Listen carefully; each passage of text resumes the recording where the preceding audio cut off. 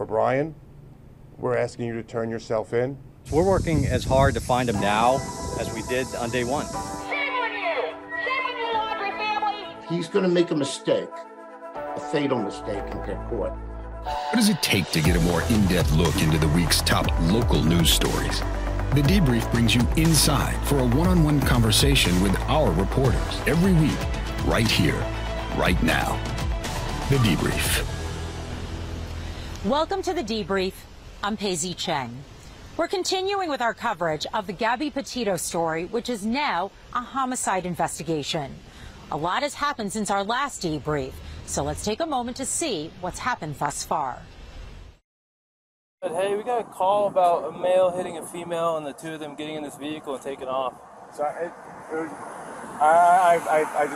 don't want to try and defend myself by saying anything here, but I pushed her away. She gets really worked up. Police released new body camera from when they pulled the couple over in Moab, Utah. Authorities had received 911 calls August 12th from people who said they saw Brian Laundrie slap Gabby Petito. Did you get hit in the face? Kind of looks like something like hit you in the face. And then over on your arm, shoulder, right here. That's new, huh? It's kind of a new mark. Oh yeah, I don't know. Can I see the other side of your face? So, what happened here and here? I'm not sure. It was a... It happened really fast. I was just trying to get in the back of the car and his backpack was on the back. And it got me. So the backpack got you? So there's two people that came to us and told us that they saw him hit you. There's two people saying that they saw him punch you. We're just independent witnesses by Moonflower. Well, to be honest, I definitely hit him first. Where'd you hit him? I slapped him in the face. You slapped him first? And then just on his face? Can you get to kind of just shut up? How many times did you slap him? Romeo, India, Alpha. Just a couple. And then what? And his reaction was to do what? Grab my arm so I wouldn't slap him. He just grabbed you? Yeah. Did he hit you though? I mean, it's okay if you're saying you hit him, and then I understand if he hit you, but we want to know the truth if he actually hit you. I guess, yeah, but I hit him first. Where did he hit you? Don't worry, just be honest. He grabbed my face, like, I guess. He didn't hit me in the face, like, he didn't punch me in the face or anything. Did he slap your face or what? Well, he grabbed me with his nail, and I guess that's why it was. I definitely have a cut right here because I could feel it. Yeah. When I touch it, it burns. Police separated the two for the night, but no charges were filed and no serious injuries were reported. A month later, Gabby Petito was found dead. Now federal agents are searching for her fiancé, the only person of interest in her disappearance. FBI agents and local cops have been searching the vast nature preserve near his family's home in Northport, Florida, since September 17th. But his parents told police they last saw him on September 14th. And now, still no sign of Brian. Gabby Petito never goes outside. But we're starting to get a somewhat clearer picture of Petito's final hours and what Laundrie had been up to since he returned home.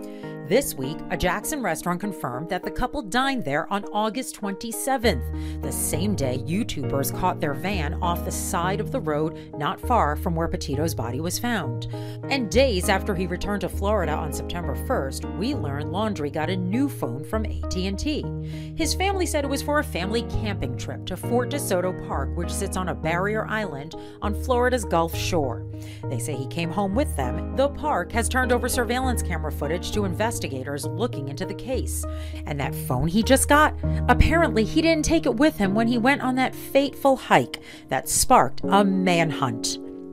Reward for information on his whereabouts now top $80,000. And even reality star Dwayne Chapman, who you might know better as Dog the Bounty Hunter, are trying to collect. The search now is really on. So for a little more clarity about what's happening with the search for Brian Laundrie, we're going to ask a retired inspector from the U.S. Marshals, Craig Kane. Hey, Craig, how's it going? Good morning. How are you? I'm good. I imagine you're watching this search with some questions, maybe a little frustration. Like everyone else, yes. What are you noticing right now? What do you think is going on? You got to understand that this isn't an episode of Law and Order or NCIS. You know what I mean? This isn't an hour-long search with commercials. These types of investigations could take days, months, even years. You know, case in point, back in the late 90s, there was a guy named Eric Rudolph. You might be familiar with that name. He did a string of bombings in Alabama and Georgia, and he went on the FBI's 10 most wanted list. And he was a survivalist, so to speak. He disappeared. It took 5 years to find this guy. 5 years. And you know how they found him? He came out of the woods one night when his provisions ran out, and he was rummaging through a dumpster in a rural town of North Carolina.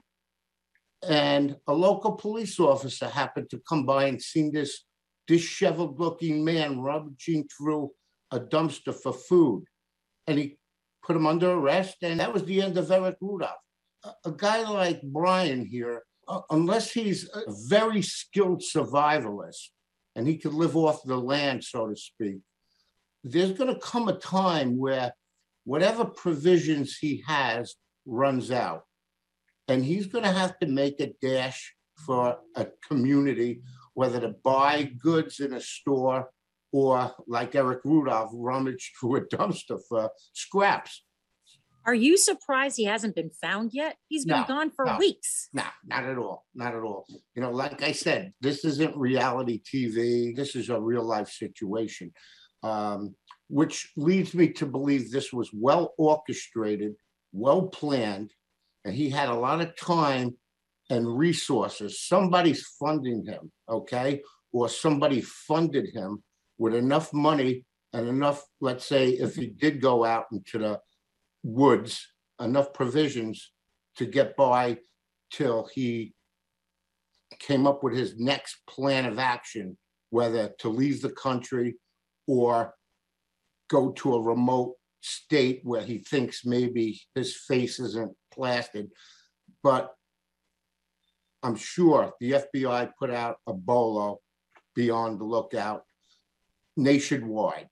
Not only that, but I'm sure, and let me just step back, by getting this warrant opened up the door for the FBI or any law enforcement to use subpoena powers to get records, whether it's some kind of digital footprint they're looking for, to get into the house, to check any kind of platforms that he might be using or somebody who's helping him might be using.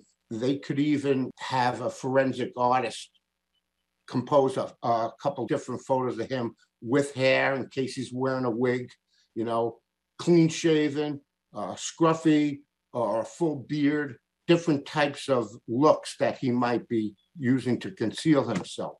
There's a thing called a red notice. I don't know if you're familiar. A red notice? Yes, a red notice. Okay. And that is Interpol. And the Marshals are one of the lead agencies for Interpol in the US.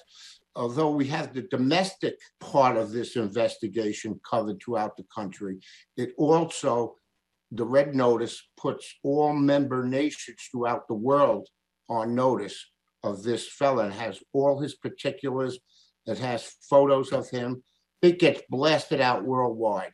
Yeah. And, you know, if anybody comes in contact with him, they could hold him till the US gets what's called a provisional arrest warrant, and we could extradite him back to the US. So that was one of the biggest fears, right, of people that are watching this, that he had so much time to get away that he's probably in a different country. But you're saying that doesn't matter. You know, with social media and our treaty countries, the world got smaller. It's not that easy to hide anymore. We pulled people out of Thailand, Vietnam, Amsterdam, Cambodia, all over the place. And look, people, as sad as this is, people love a good murder mystery. And that's what this is turning into. I feel terrible for the family, what they must be going through. I could not even imagine it. But they have a lot of support. And this guy will be found, maybe not sooner, but he will be found later. You know, it's just a matter of patience and time. Craig, let me ask you something. Do you think he's alive? You know why I think he's alive? And this is a critical moment that kind of changed my view on the whole subject. It could have been plausible that the parents might not have known where he went until they made, in my view, the most critical mistake they made. And that is when they said, after he went missing for a couple of days, the parents called the police and said, yeah, Brian's missing. He went out into the preserve there to meditate. Okay, and he took the Mustang. Okay, that's fair.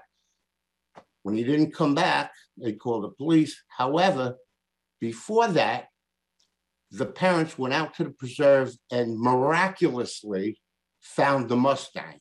Supposedly, then they said, oh, he left his cell phone home. So now you're going to go out into the preserve. You're going to leave your cell phone home, your only communication. Then the parents are going to go out there and miraculously find the Mustang. That's when they should have called the police. However, they took the Mustang home. So now you're going to leave your son out in the preserve with no form of communication and no way to get home. Does that make sense to anybody? What does that tell you? It was all a ploy. I don't even think he was ever in that preserve. He had plenty of time to calculate his moves with the parents' help, I'm sure now. I would just imagine that the Bureau is doing forensics on all their financials to see if X amount of money was taken out of an account prior to him so-called going out into the woods meditating. I doubt anybody has thousands of dollars stashed under their mattress and they go, here, Brian, here's $12,000, go buy some provisions and disappear or get a train ticket or make it across the border somehow. So it's interesting. You think that was their critical mistake, going to the preserve and bringing the car back. Yeah, why would anybody in their right mind do that? When you know, and you made a statement to the police that here's his phone. So he went out into the woods to meditate. He took his car. So now you're going to go as the parent, take his car, find his car, then bring it back home when you know your son's out there. How's he going to get back home? He can't call you because his phone supposedly was left in your house. Was he going to walk back? It makes no sense to me. And as a 30-year investigator type, that I was doing, these types of cases that I was doing, to me, that would say they're full of crap, that they helped him somehow, some way. That's just my view. So then not only do they get his car, they go and bring his car home, and then they wait 3 days to call the police. Why is the FBI and the police still searching that swamp?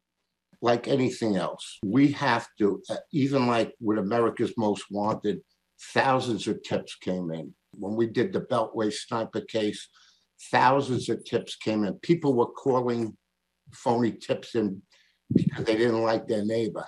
But you have to vet every lead. Some of them you could disregard right away, like the lady with the crystal ball that I had to interview once. She had a crystal ball going and she's telling me where the guy is, he's on planet Mars or whatever.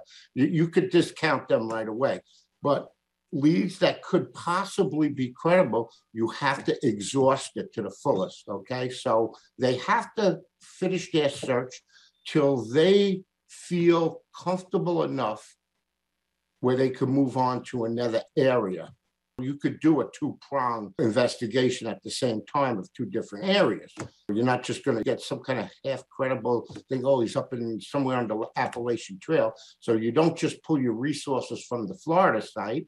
You have another team or teams working simultaneously to vet that lead and see if, there's any kind of evidence that could be uncovered. As you know, we're now learning that when Brian came home with Gabby's van without Gabby, his parents took him on a camping trip in a different part of Florida, Fort DeSoto Park. What is the significance that they took a camping trip together? To me, that was the ploy. The camping trip could have been to buy him time. That camper could have been loaded with provisions for him or money, and then somebody else, whether it be a family or somebody in his trusted circle of friends. And I'm sure that the FBI is tearing that apart. They're looking at call detail records. You might even come across a number that he's using, a burner phone. Well, it's interesting you bring up the burner phone. We got a statement from the Laundrie family attorney who said the following to us. I'm going to read it to you, okay? Yeah. He says, I can confirm that a phone was purchased on September 4th this year. This is after he came back from Wyoming. Brian opened an account with AT&T for that phone, and he puts in parentheses, not a burner. Then he says Brian left that phone that he just got on September 4th at home the day he went for a hike in the preserve on September 14th, and that the FBI now has that phone. Yeah. So my take could possibly be, that phone was purchased not for Brian, but for the parents to communicate with another phone that Brian might have that is unknown at this point to law enforcement. That could also have been a mistake the parents made, because now the FBI will get the records of that phone. You know, they're not going to tell you as a reporter or the public everything they know. Right. And rightfully so. Certain things you have to keep close to your vest while you're doing the investigation, because you don't want to tip your hand to anybody. Craig, you brought up a very important point that I want to go back to. You believe there is another party helping him. You don't think it's just the parents. Like one of my old partners said, who's who in the zoo? You know what I mean? Yeah. You got to find out his trusted circle of friends. He's not getting help from a stranger, that's for sure. It's not like this is a political or religious thing where he's getting help from some kind of organization. There's no network helping him. Correct. Okay. Nobody's going to help this guy. And I always say, we're not magicians. We don't have a magic wand that we wave, okay? We don't have a special mirror looking glass or anything. We have to go on what we uncover as investigators, evidence, okay? Right now, unless the FBI or local law enforcement knows more than what they're telling, I'm sure they do, but unless you have hard evidence where he could possibly be, it's going to be a waiting game. The most important thing is what people like you are doing, blasting this out there. The more people that see this and the more people that don't let this die and keep it fresh in people's heads, because this is a big case. One day, somebody in the public is going to see this guy and they're going to call in the tip, and a local cop on the beat might see him hitchhiking or walking through the woods, or a game preserve warden, or in a foreign country. Somebody's going to see him at some point, call in the tip, and then an arrest will be made. That could take months. That could take years. I had a case where a guy escaped from a Virginia road gang in 1950. 1950. I caught him in 1990. That was 40 years. Wow. Yeah. So hopefully. Well, back then it was easier to hide for that long. It was easier to hide, especially back then. And even in 1990, you know where the guy was hiding? In Bay Ridge, Brooklyn, in plain sight, using his real name. So. My goodness. Yeah, exactly.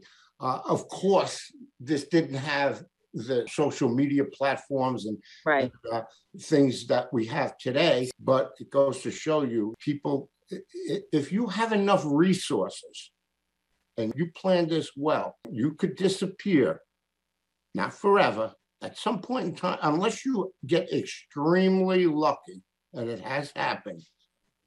He's going to make a mistake, a fatal mistake, and get caught. Or some vigilant person out there is going to say, hey, this looks like this guy. Let me call in this tip. You know, you got John Walsh involved. You got this other guy, the bounty hunter. Dog the bounty hunter. That's my next question, Craig. Yeah, that's he pinpointed him at Fort DeSoto Park, right, in September. The lawyer claims he came back with the parents. He's not there. But Dog is over there searching. He's looking at all these islands. But he's doing his own search, right? Correct. Well, because the FBI and the local police, they are not searching there. What is, do you think these concurrent searches are good? Do you think, anybody that's searching for Brian is a good thing? absolutely. Absolutely. I would encourage it, Listen, when we were youngsters, okay, with the son of Sam, we were like 18 years old. We were driving into Brooklyn with a baseball bat in our car, and we didn't even know what we were looking for. But, there was a big reward. So that was the summer where everybody was scared to go out and everything. Now, this brings me to another point. And I told that reward is getting up there for this Gabby case, okay? I mean, I think it's over $100,000. People will turn in their own mother for that amount of money. The pot is getting up there, right? Right. Now, listen, if I was Brian Laundrie, I would go to a place like San Francisco, one of these Skid Row places where there's an abundance of homeless people. You could melt in, get yourself a cardboard box, little sterno stove, change your appearance around a little bit, and just blend in with the homeless population where it's really big and where the police don't like to go. Okay, especially interesting. So that's where you would hide. That's where you would look if you were looking for Brian. I'm not going to tell you where I would hide, being an investigator, and right. How I would do it. I can't give all my secrets away, but but you would look there. That's a good place to look. You think? I would look there, and it's a calculated risk, because just because you're homeless doesn't mean you're an idiot either. Some of these guys are very astute, street smart. It could be a gamble.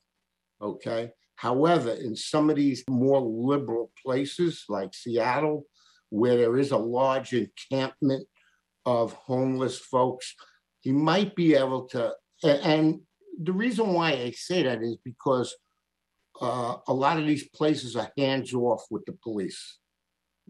Police don't go into them. They're actually told, stay away from the homeless, let them live their life, blah, blah, blah, blah, blah.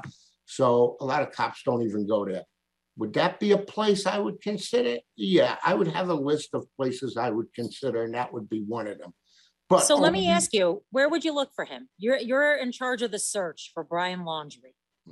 Well, are you going to be spending more time in that swamp? Are you going to Fort DeSoto campground? Where are you going? I'm going everywhere. Everywhere and anywhere I think that it's plausible that he could be.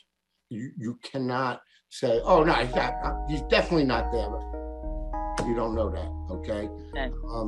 He could be in the other glades, but you can't just start picking places out of a hat.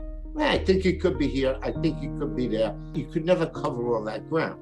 So unless they have some kind of evidence or some kind of information that could steer them in a certain direction, you can't just arbitrarily start picking places. We reached out to Laundrie's family for responses to Kane's comments. Their family attorney said they have, quote, no comment on what uninvolved people think. They are just guessing. And as we are recording this, the FBI is back at the Laundrie family home. Their attorney tells us that they are merely there to retrieve some items to help canines with their search for Brian, and that it means nothing more. That'll do it for this debrief. I'm Paisley Cheng. Till the next time.